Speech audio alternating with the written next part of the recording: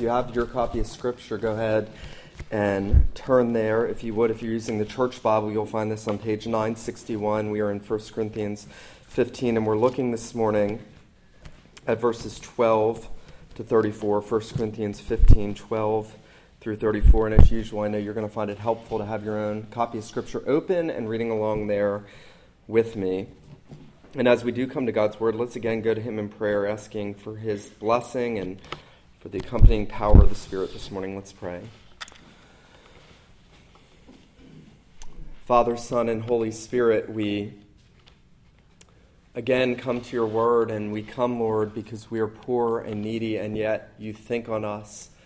We know that your word is light. As you said, Lord Jesus, the words that I speak to you, they are spirit and they are life, and yet there are some who do not believe. And so, oh God, we pray that as your word is taught and proclaimed, it would be mixed with faith in those that hear it. We pray, Lord, that you would make us attentive and hungry. And as you have said, Lord, that if we would open our mouth, you would fill it with good things. And we pray that you would satisfy the deepest needs and desires of our heart. We pray that you would feed us with the flesh and the blood of the Son of God. We pray that you would make us to see him and hear him and to understand more of our need for him, and that you would draw near to us and draw us near to him, we pray in Jesus' name. Amen. 1 Corinthians 15, beginning in verse 12.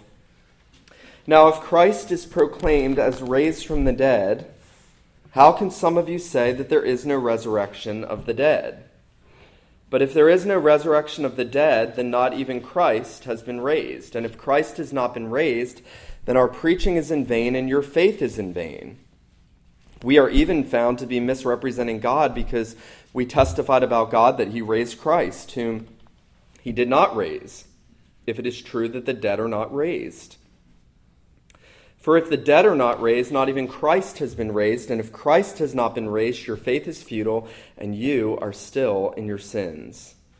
Then those who have fallen asleep in Christ have perished. If in this life only we have hoped in Christ, we are of all people most to be pitied. But in fact, Christ has been raised from the dead, the firstfruits of those who have fallen asleep. For as by a man came death, by a man has also come the resurrection of the dead. For as in Adam all die, so also in Christ shall all be made alive, but each in his own order.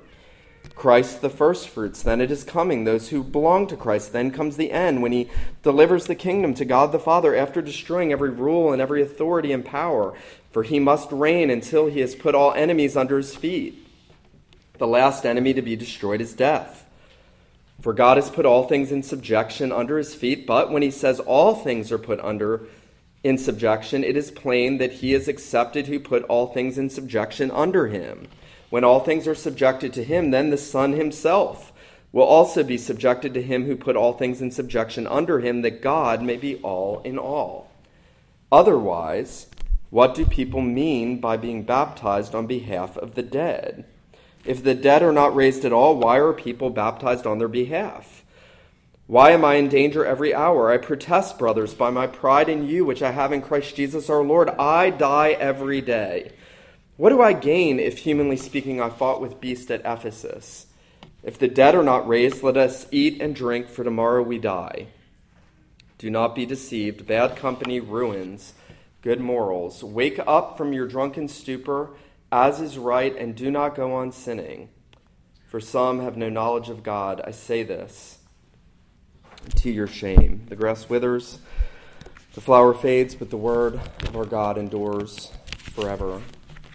Well, it is certainly an interesting time in American history. It's a time when everyone is acutely aware of what's going on in political spheres, and social media is bombarded with statements from the divided country, from individuals in this country who have staked so much in what they desire for this country. And I think it's interesting that when you read all of the statements and you sit and you read the articles and the blog posts and the magazines and you listen to the news that plays 24 hours at a time, you realize that questions are being asked. What have we lost? What have we gained? What difference does it make to me? Questions being asked.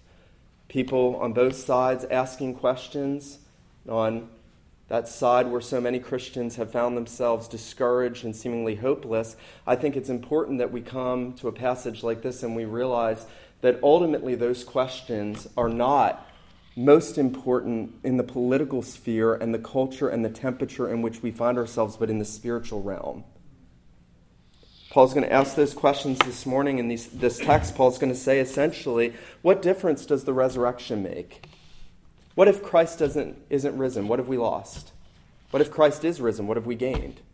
What difference should that make on your life? I think we're going to see those three things here nicely in this text, beginning in verse 12. What have we lost? Essentially, Paul asks, what have we lost if Christ is not risen? There were some in Corinth saying, you know what, the body is not the ultimate thing because the spirit is going to break out from the body, and one day the body's just going to rot in the ground, and the spirit is what matters. The spirit inside me, my inner person, is going to go somewhere, and presumably they believed they would go to heaven, and that the body would just decay, and so what I did with my body didn't matter, and so there was some denying a resurrection. We've never seen anyone raised. We've heard people say people have been raised, but now Paul is saying to them, in the very logical, precise way that Paul does his things so well, Paul is saying, what difference does it make? What has been lost if the dead don't rise? And Paul's going to say, what has been lost is everything. Because if the dead don't rise, Paul says, Christ doesn't rise. And notice what he says in verse 12. Now, if Christ is proclaimed as raised from the dead, how can some of you say there is no resurrection from the dead? If there's no resurrection of the dead, then not even Christ has been raised. Notice that Paul doesn't start with the loss of hope for loved ones. Notice that Paul doesn't say the biggest thing we've lost is that my spouse or my child or some other loved one that we so carefully took care of in their burial and we had this hope for their resurrection. That's not where Paul goes. Paul goes to the most important person in the universe, and he says if the dead don't rise, Christ is not risen. And if Christ is not risen, you've lost everything. And what Paul is doing is Paul is saying that everything that we need and everything that we are is bound up with everything Christ is and everything Christ has done. And so that Christ, again, takes center stage. He gets the preeminence. He is the brightness of God's glory. He is the express image of his person. He is the one who by the word of his power upholds all things. He is the one in whom the fullness of the Godhead dwells bodily. He is the one who is exalted to a place of glory over principalities and powers and might and dominion and every name that is named. And one day, Paul will tell us, every knee will bow and every tongue confess that Jesus is Lord to the glory of God the Father. And here he says, if the dead don't rise, then Christ is not risen. And he wants you to make the mental jump then to you personally, what have I lost? And he's going to say you've lost everything. And notice what he says. He says in verse 14, if Christ has not been raised, our preaching is in vain and your faith is in vain. It's interesting that Paul fixates on the very means by which the death and the resurrection of Jesus are proclaimed. He's told us back in verse 3 that the central message was that Christ died for our sins according to the Scriptures, that he was buried, that he rose from the dead according to the Scriptures, and Paul has told us that it's according to the Scriptures. And we saw last week that he went through and he saw how the whole Old Testament is about the Lord Jesus and his death and resurrection. Now Paul is going to say, and the primary means by which you came to faith in Jesus is through the preaching of the death and the resurrection of Jesus Christ, and that if Christ is not raised, our preaching is in vain. It's empty. It's useless. No, I think about what I do, what I've been called to do, and I do think it's one of the highest callings God could ever give to a sinner, to proclaim the everlasting gospel. And yet I also realize that nothing I say, nothing I do, nothing that I have in myself, no gift, no knowledge, nothing will do anything for you unless God gives the increase. And that, as Paul says, that ministers are but jars of clay pots, that the excellence of the power may be of God and his message about the Lord Jesus Christ and not of us. And yet, while it's true that there's nothing I will say that will automatically change you, and there's nothing I can do to do anything for you to make you better. And in that sense, what I do is really a very foolish thing every Sunday. Nevertheless, Paul says the message that he proclaimed is the message of the power of God unto salvation. And that if Christ is not risen, and if Christ is not behind that preaching, and if there's not a risen Christ working in the souls of the men and women that listen to the preaching about the risen Christ, then everything that we do is useless. And then he says, and your faith is in vain. And your faith is in vain. Notice what Paul will do when he jumps down, talking about what we've lost. Notice what he does there in verse 32. He says, if the dead are not raised, let us eat and drink, for tomorrow we die. You know, this is a song Dave Matthews picked up on. Apparently, Hume or Locke had taken this verse and had said, there's no afterlife, so let's eat and drink and be merry, mocking the Apostle Paul. And Dave Matthews picks up on this in a song and says, eat, drink, and be merry, for tomorrow we die. You know, that's what the world does. If Christ is not risen, you should be doing that. If Christ is not risen, you should leave here and go live for food and drink and entertainment and pleasure and everything else, and you should live life to the hedonistic full. You shouldn't be seeking to deny yourself. You shouldn't be seeking to deny the desires that burn within us by nature. You should be living them up to the full if Christ is not risen. Someone might say, well, you might get a disease, or you might suffer some awful consequences. It doesn't matter. You're going to die. Eat, drink, and be merry. Go. And Paul says, if Christ is not risen, our preaching's in vain. Your faith is in vain. The whole Christian system falls to the ground if Christ is not risen. Sinclair Ferguson very helpfully says, here the Apostle Paul and atheists agree that if Christ is not risen, everything's in vain. The whole thing falls apart. You see all these churches trying to take the ethics of Jesus, and as important as the ethics of Jesus are, they will not stand on their own without the death, burial, and resurrection of the Lord Jesus Christ. And so Paul's going to say, not only is our preaching in vain, not only is your faith in vain, but we're liars. Notice verse 15, he says, and if Christ is not risen, we're found to be misrepresenting God because we've testified about God that he raised Christ, whom he didn't raise, if it's true that the dead don't rise. And so Paul is saying, in essence, everything that we're doing is a lie and a misrepresentation. And it's interesting to me that all the other religions of the world are lies. And the Christian religion is the truth. But Paul is going to say, if Jesus is not risen from the dead and exalted to the right hand of God the Father, then we're the liars and everything else is true. And he's going to say, we're false witnesses of God, and we've lied to you about God, and we've misrepresented God because we've said that God has raised Jesus from the dead.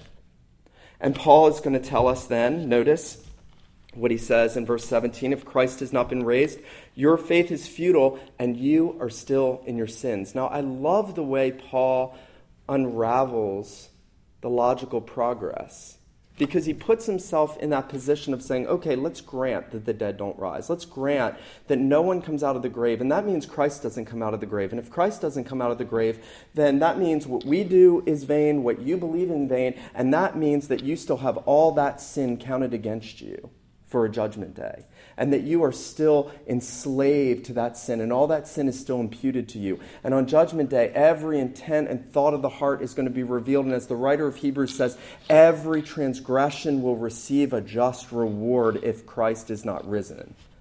And what Paul is saying is that the resurrection of Jesus Christ validated that the blood he shed at the cross was indeed sufficient, and that the curse he became was indeed sufficient, so that you no longer are under that curse. But had he not come out of that tomb, and had he just died that cursed death, what that would be saying is that he remained a curse, and that we are still under the curse, and that God has not atoned for your sin.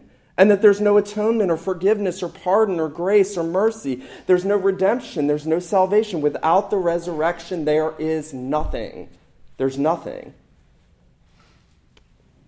Notice Paul goes on in verse 18, and he does take up the loved ones who died in Christ, believers who were buried. And he says, those who have fallen asleep in Christ have perished. Those who profess the name of Jesus, those who trusted in him, those who commune with him, those who knew him, if Christ is not risen, then they've perished. And everything you've done for them was in vain. And all of your fellowship was in vain. And the whole Christian community was in vain.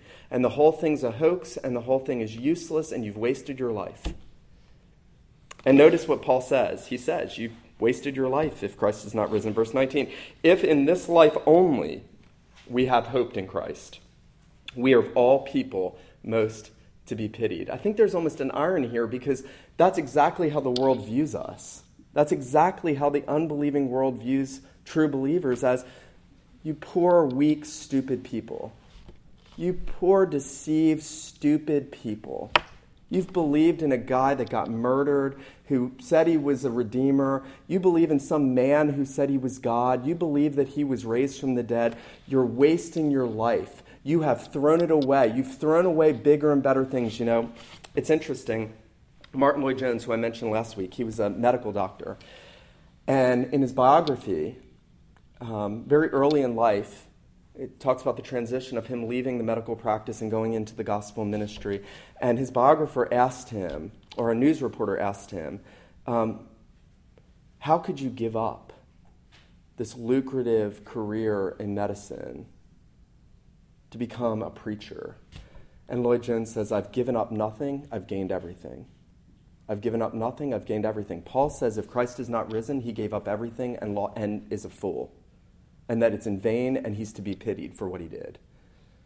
And so you see what Paul's doing. Paul's saying you lose everything if there's no resurrection. You lose everything if Christ is not risen from the dead. And now he turns in verse 20 and following, and he says, what have you gained? What have you gained through the resurrection of Jesus? Now I love this. Let me just point this out in verse 20 to 28. What Paul does is Paul takes us up on a high mountain and he shows us the panorama view of redemptive history from Adam to the resurrection of Jesus, from the resurrection of Jesus to the consummate glory. He is going to show you all of redemptive history in these 8 verses. And he's going to say, let me show you what you gain in Christ. What did the resurrection of Jesus mean? It meant this. It meant that Christ is raised from the dead, that he is the first fruits of those who have fallen asleep, that he represented his people, that his death and resurrection were representative, that when he came out of the grave, he came out with us and for us, that he left our sins in that tomb. Let me read to you a quote I found. I love this, by Gerhardus Voss. He says, when Christ rose, he left behind him in the depths of the grave every one of our sins. There they remain buried from the sight of God so completely that even in the day of judgment they will not be able to rise up against us anymore.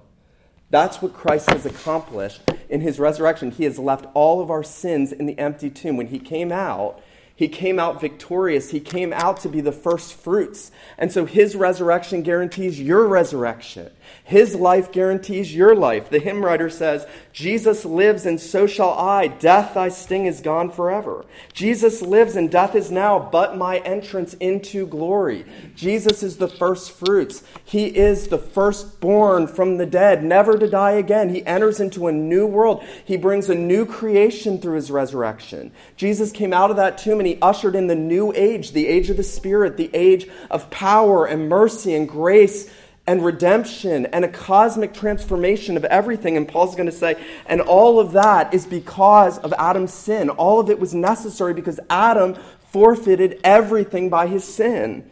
And Paul's going to say in verse 21, as by a man came death, by a man came also the resurrection of the dead. Think about that.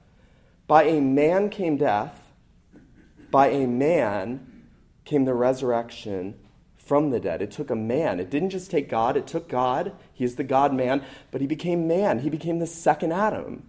He became the second representative of a new humanity. So that whoever is united to Jesus is part of the new creation, has been risen with him, is seated in glory with him, is being represented by him, whose life is hidden with him. And it's like the old Puritans said, it's as if there are 2 men on earth, 2 giants, and everybody is hung around the belt of one of them. And on Judgment Day, you will either be judged on the basis of Adam and his representation to you, or you will be judged on the basis of Jesus Christ and his representation of you. And Paul's going to say, listen, Adam brought death. Death is the worst thing. Death, Paul will actually call death the last enemy, as if it is the last great obstacle, because for the Apostle Paul, death means judgment. Death is entrance into judgment. When people die, and it's miraculous how little we hear people say, well, they went to a worse place. Because the destiny of the human race is to go to a worse place. Death means judgment. Death means eternal torment. Death means you give an account for all your sins, but Jesus Christ has conquered death. And in his resurrection, the complete opposite happens. Like the hymn writer says, death is now my entrance into glory.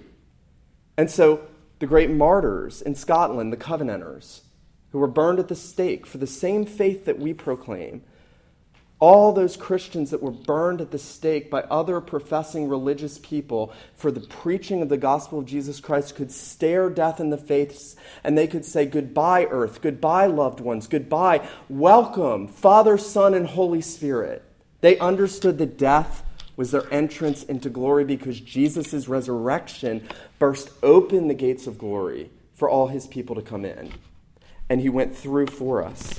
And notice that Paul continues this idea of Adam, and he continues this idea of what Adam brought into this world in verse 22. He says, as in Adam all die, so in Christ all shall be made alive. And there he's saying all who are in Christ, all who have trusted in him.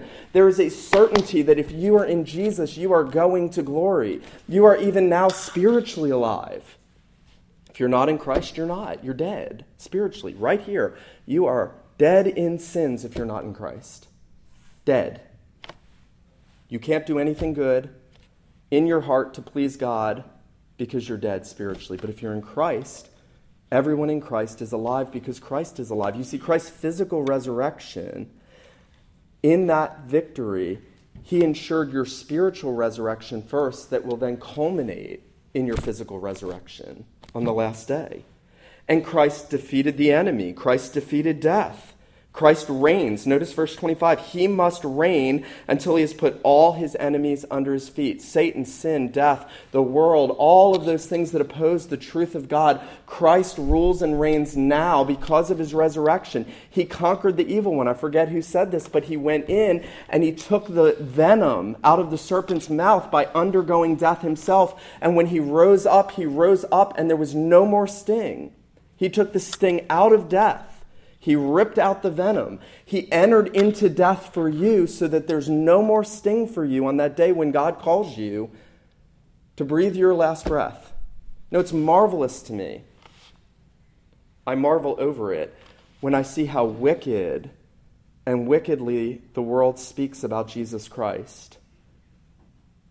As we heard this morning, using the very breath that he gives them, without a thought that one day they too are going to die. And they are going to stand before him. And they are going to have to give an account for every single thing they did. And they will not believe in him. And they know they're going to die. And they admit they're going to die. There's not one person I've ever met who thinks they're not going to die. They know they're going to die. And Paul says death is the last enemy, but Christ has tasted death for everyone. I want to read to you one of my favorite hymns. O loving wisdom of our God, when all was sin and shame, a second Adam to the fight and to the rescue came. O wisest love that flesh and blood that did in Adam fail should strive afresh against the foes, should strive and should prevail. Jesus Christ has gone forth as a warrior and a champion for us. You don't have to fight that battle. You can't fight that battle. You cannot fight death and win. You cannot fight the judgment of God and win. You cannot fight the evil one and win. But Christ, as the second Adam, has done all of that. And the fact that we know he's won is because he stepped out of that tomb on the third day. He stepped out. He's alive. He's risen. He showed himself to his disciples. He ate fish. He said, Thomas, see my hands and my side. Touch me. See that it's me. See that I'm here. Be believing, not unbelieving. Christ has stepped out victorious. And so Paul is then going to tell us that from Adam to the resurrection of the second Adam, and from the resurrection of the second Adam till the end of time, there is a glorious plan of consummation. And notice what he says. He says, God has put all things in subjection under his feet. But when it says all things are put in subjection, it's plain that he, that is God the Father, is accepted who put all things in subjection under him. When all things are subjected under him, then the Son will himself be subjected to him who put all things in subjection under him, and God will be all in all. What does that even mean? What does that mean? Commentators are divided. I think very basically what it means is that on the last day, Jesus is going to take all those that he's redeemed, all those for whom he died, all those who trusted in him, and he's going to present them to his Father. And he's going to say, my Father, I have finished the work that you gave me to do. I have done everything necessary for redemption. I have put all your enemies and my enemies under your feet, and God is going to rejoice in his Son, and the family of heaven and earth will be fulfilled and complete, and the work of the Savior will be seen in all of his full array, and God will be all in all. And brothers and sisters, there's only going to be one political party on that day. There's only going to be one king, and that's God. There's not going to be any more political infighting. There's not going to be any more sin. Notice, there's not going to be any more disorder. Notice that it says that Christ is going to put everything into order in that day. He's going to put everything into order. I love the way Sinclair Ferguson says this. What a mess we've made of the world. How disordered it is. It's a disordered cosmos. The nations are disordered. We ourselves are disordered. There's so much disorder in our society, so much disorder in family life, so much disorder in relationships, so much disorder in the human heart, so much disorder in our own hearts. When Christ comes, he's going to put everything back into order, and when he's put everything back into order, he's going to come with that reordered cosmos and with our reordered lives. That's what Paul's saying. Paul's saying that Christ, in his resurrection, is going to reorganize everything that's disorganized. And that reordered humanity is going to be presented to the Father. And God is going to be all in all. And then notice what Paul does here in verse 29 through 34. He essentially says, what difference should that make to you? What difference should the resurrection make to you? I mean, is it just some nice thing to talk about? Is it a nice thing to think about? Should it really have an impact on your life? Paul's going to say a number of things. First, he's going to put out what is probably the most debated verse in the Bible. What do they mean by being baptized on behalf of the dead? I'll tell you what I think that means. I think Paul's been arguing that if the dead don't rise, then Christ is not risen because Christ is part of the dead, and we are baptized in the name of one that we're saying is dead if Christ is not risen. I think that's the simplest explanation of what Paul's saying. Don't think we're to baptize dead people, and I don't think the Corinthians were baptizing dead people. I think that Paul is continuing that argument. Our baptism is in vain because if the dead don't rise, Christ is not risen because he's part of the dead. That's been Paul's whole argument. Now he says, why am I in danger every hour? Notice, Paul's saying, what difference does it make? Here's what difference it makes. If you believe that, you, like the Apostle Paul, should be able to say, I die daily. I had a good friend when I was a very young Christian. We used to pray for each other often, and I said to him one day, I said, Stephen, how can I pray for you? And he said, pray that I would die every day. Pray that I would die to myself every day. Because Paul said, if you believe in the resurrection, you will die daily. Isn't it amazing to you when you look at the Apostle Paul and you trace out his life and his ministry, how selfless the Apostle Paul is? Not selfless in social activism, not selfless in starting programs and social things that make the government better, selfless in seeking the glory of God and proclaiming the gospel, selfless in putting himself out even in bodily danger. And Paul will mention, he says here, if Christ is not risen, why did I wrestle with beasts in Ephesus? There were demons. There were demonic powers. There was a crazy slave girl. There was a silversmith who hated them. There were mobs. There were groups coming to lynch and to stone the Apostle Paul. And Paul's saying, Christ is risen, and that's how I could die daily. That's how you do it. That's the key. The key to dying daily is to believe in the risen Lord Jesus Christ.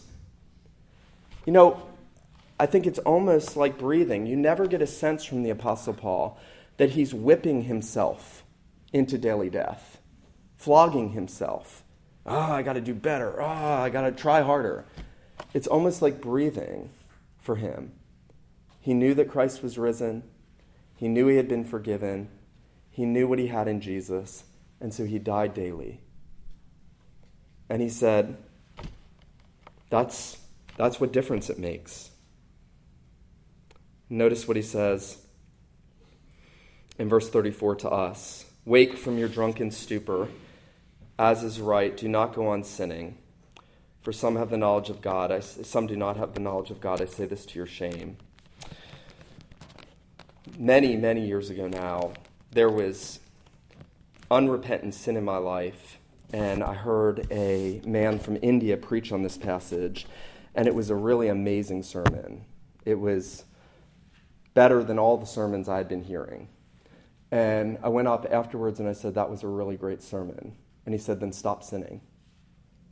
That was the main point of his sermon. If you believe Christ is risen, stop sinning. That's what Paul says.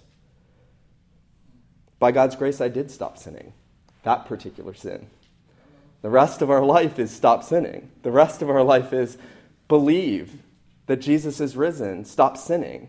Don't say that's a great sermon. Don't say that's a great teaching. Don't say I like to listen to this person preach. Stop sinning. That's what difference the resurrection ought to make in our life. If Christ is raised, the power of sin's broken. You're not slaves to sin. Why continue in sin? If Christ has paid for that, broken the power, taken away the guilt, taken away the condemnation, taken away the corruption, made you new creatures, you see the logical progress is that what difference does the resurrection make? It makes all the difference in the world. It makes all the difference in your life and my life. Now the question is, do you merely confess these things when you say things like the Apostles' Creed? Do you merely say, I believe in the resurrection, or do you believe in the risen Christ? It's interesting. Mary and Martha, when Jesus goes to raise Lazarus from the tomb, they say, I know that my brother will live again on the last day, and I know you can raise him up. And Jesus essentially says to them, that's a mere confession that you believe in a resurrection, but do you believe that I am the resurrection and the life? Jesus says to both Mary and Martha, I am the resurrection and the life. Are you believing in the risen Lord Jesus? I'm not asking if you believe in the possibility of a resurrection. I'm not asking if you confess a resurrection. Do you believe in Jesus, who is the resurrection and the life? You know, we need so many things. I think what Ferguson says about a disordered life, a disordered world, a disordered nation, a disordered heart. We need so many things, and you know what? We get everything we need in the crucified and risen Jesus. We get everything. If you're in Christ, you are a new creature. You have been raised from spiritual death, and you are heading to glory. And so we say, Jesus lives, and so shall I. Death, thy sting is gone forever. He who deigned for me to die lives, the bands of death to sever. He shall raise me from the dust. Jesus is my hope and trust. Let's go to him and pray now. Father, we so desperately need to have the eyes of our heart fixed upon your Son, whom you raised from the dead. We thank you that everything that we have and everything that we do, according to your word, is not in vain because he lives. We pray, our God, that you would give us a strong confidence, that we would know a deeper communion and fellowship with the risen Lord Jesus, and that you would make us to hope in our own resurrection from the dead on the last day. Father, we pray that we would see spiritual resurrections all around us through the resurrected Christ. We pray, Lord Jesus, that you would call sinners from death to life, that we would see the power of the resurrection manifest in our lives and in the lives of those around us. Give us this confidence together as your people, O God. We pray even now as we come to the table that the resurrection would be powerfully at work, that we would be growing in our knowledge of the risen Lord Jesus. We pray these things in his name. Amen.